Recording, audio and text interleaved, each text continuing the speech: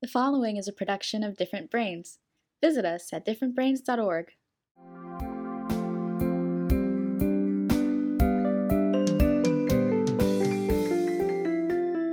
Welcome to a special episode of Exploring Different Brains. I'm Dr. Hackey Reitman.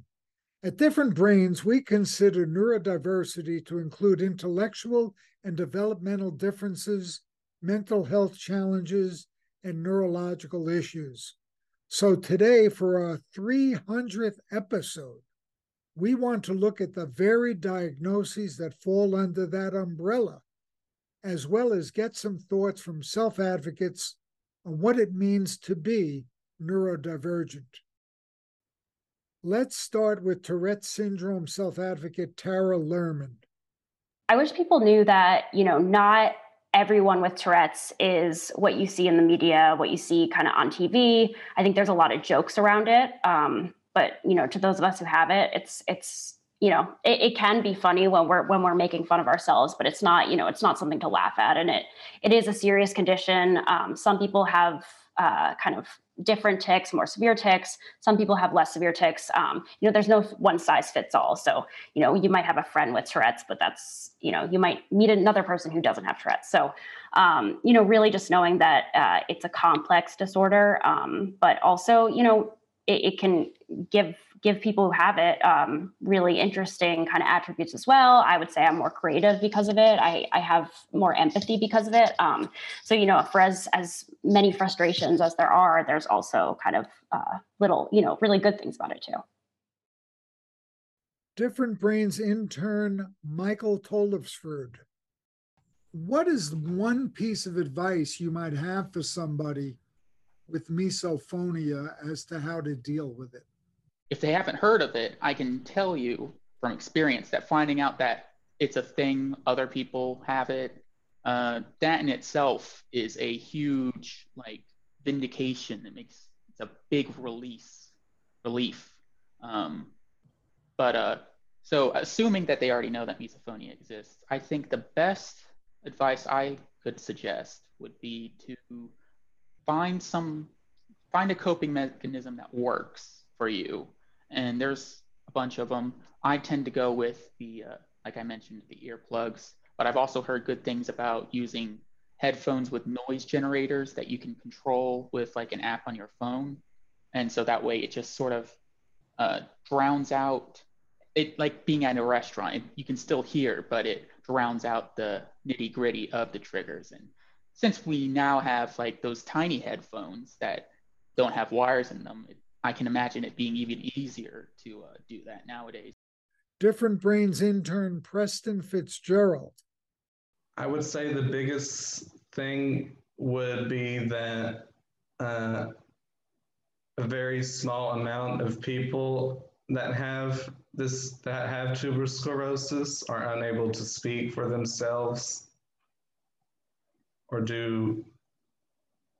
walk or talk or say how they feel. So I would say that if you can, you need to express how you feel so we can find more research and find a cure. Sarah Goldman. What is the biggest single thing about cerebral palsy you think that people like me are ignorant about? Cerebral palsy is a tough one because there's such a variety of people that have cerebral palsy. It can range from people that are unable to speak all the way to people who are able to walk independently with just a slight limp. And I'm somewhere in the middle. I am able to work and drive a car, which I'm so thankful for. But I also rely completely on assistance for, activities of daily living, and I'm unable to get myself out of bed. So I fall somewhere in the middle of the spectrum. And I think that people probably just don't realize that, they don't realize the wide variety of what cerebral palsy is and how people can differ on their abilities. So I would say that's the biggest misperception of CP. Different Brains intern Julia Futo. One thing I want people to know about developmental coordination disorder: it often overlaps with conditions such as ADHD or autism. So it really matters to get to know us on a personal level and to pay attention to if we miss milestones, because that is one big giveaway to if you have developmental coordination disorder and not autism, which is mutually exclusive to developmental coordination disorder or something else. Kayla McEwen. Tell us, Kayla, what is one great misconception about Down syndrome that you'd like to tell our audience that they might have the wrong idea about? The biggest one would be that we are not capable of doing anything, but you don't have to look far because people with Down syndrome are doing the same things as everybody else. Did you see that young lady golfer that was able to make a par on the sand trap? That had to be difficult. And Don Cronin from Don's Crazy Socks, he owns a multi-million-dollar company with his dad, and he's a multi-millionaire. And we are holding down everyday jobs. And we are really, really unable to work and have a career. Ryan Lundy, what is one thing that you wish that everyone knew about nonverbal learning disorder? One thing is, I wish that there would be more of an acceptance of it. People have not heard of it, meaning people think it's really you're nonverbal, you're not allowed to speak, you can't speak. So it's like a misconception of it. So I really want people to not take that misconception and really look into what it is and accept it for who it is and not try to say, oh, it's something else, but that's what it is. Michael Ellenbogen. To the average Joe on the street, right now, if I ask them about Alzheimer's and dementia, what might you think might be their biggest misconception about the whole thing? You know, they all tend to think that somebody who's got Alzheimer's or some type of dementia is somebody who's in a wheelchair, unable to move, with their head back and, just sitting there. And that's so far from the truth because so many of us have so many good years left that can be utilized in good ways to help society. And if we were just given the chance and opportunity, we could do so much more. But the sad part is they don't feel that we should still be around in the workforce, especially if you're a doctor or a lawyer, they think, oh, that you're a liability. Well, we would be if we were by ourselves, but there's no reason why you can't be paired with somebody. And there's a lot of knowledge that can be passed on from a person like myself. I mean, I used to be top notch in my business, and so many people could have learned from me instead of just shutting me out. And there's so much that I could have taught so many new people in this industry. Yes, I get it. There's no way I could do it myself today, but there's also no reason why I could not be paired with somebody to work and still continue to be a part of society and still continue to help out. Sean Smith, those out there who may think they might have some ADHD and they're not sure about getting assessed, they might be any age. What's your advice to them?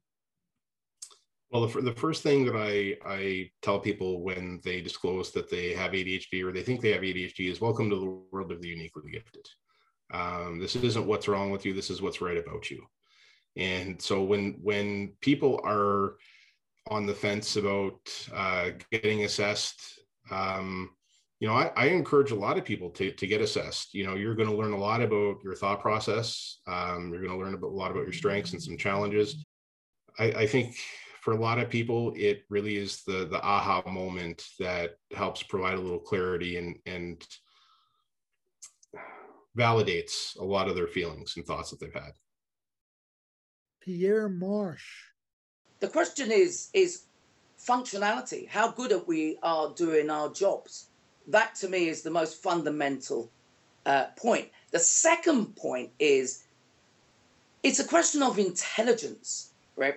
And one of the things about neurodivergence is it is intelligence in its own right. And I believe that neurodivergent people for a long time have had to translate their intelligence to a neurotypical way of doing things. So the burden is absolutely immense, but the intelligence grows because of that process. One of the things I think which neurodivergence has to develop into is that there is a specific way of measuring neurodivergence intelligence for neurodivergence intelligence sake. And that is a more holistic way of actually fathoming out how people actually do things. It's no point at the age of 3 teaching a neurodivergent sequential thinking development when all the time their ability to create and learn and understand the world is from a holistic perspective. And so what happens is that child fails, gets the labels, gets the remedial training, and then gets the low self-esteem. And all the time, it becomes, because it's with professionals, it becomes not a difference, it becomes articulated as a pathology. And it's from that discourse that there is absolutely no challenge to it. And that's why it's so important for neurodivergent people. It's to start from what you say. It's not a question of looking from a issue of difference and deficit. It's a process of identifying that there are different brains which process information differently. And what we've got to do as humanity is capitalize on the whole sum of human intelligence in order so we can benefit from it. Because I believe we're in somewhat of a crisis mode where we've got so used to doing things from standard operational procedures. And historically, those who had quite a good working memory to remember the standard operational procedures became the bosses and the leaders. But it's all taken us to one place, which has not given us choice of thought, choice of creativity. And I think it's the neurodivergence brain which is the key here to give humanity options which it hasn't got at the moment. So it's very important. Jackie Edry. If people would realize that, stop being so judgmental, and that, if a person has difficulty communicating, that doesn't mean that they don't have something to give. And to stop trying to categorize people. Most people get diagnosed, and parents also, for professionals. There's one message I would like to give to professionals. Like, stop taking away hope from parents. A lot of professionals, they sort of give you sort of bleak outcome. Your son will never talk, or you can't do this or that. Nobody knows. Nobody knows anything. And I think nobody about neurodiversity really understands anything. And they're always in a rush. The person has to progress. From the time kids are in school, they start timing how quickly they read or how quickly they take a test or whatever it is, or they're in a rush. So the child's not making progress quickly enough. And so they, it's like, slow down and see that everyone's different, and the journey is what makes the difference. The journey, it doesn't matter how quickly anyone's progressing. They just need to keep moving forward, making sure that the person is happy. Trying to, parents or professionals just need to become scientists, sociologists, to look at the person and try and figure out what's making that person do that thing. What's difficult?